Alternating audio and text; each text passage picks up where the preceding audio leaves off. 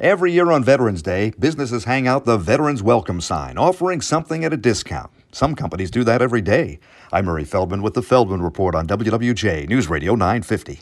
It's a message for veterans wherever you shop, whatever you're buying. If you've served in the military, tell them and ask about discounts for vets. Most companies have some kind of a discount, not only on Veterans Day, but every day of the year. They're often not widely advertised. A quick check finds buying or renting a car, buying shoes, clothing, food, even vacations could come with perks for those who serve. Home improvement stores often have special deals for veterans. In many cases, veterans over the past year have said it's getting a bit harder in some locations to get these rewards for their service. There are forms to fill out, documentation to show, but still, the discounts are there for those who pursue them. You can check the site veteran.com for a list of companies that participate. With the Feldman Report, I'm Murray Feldman, WWJ News Radio 950.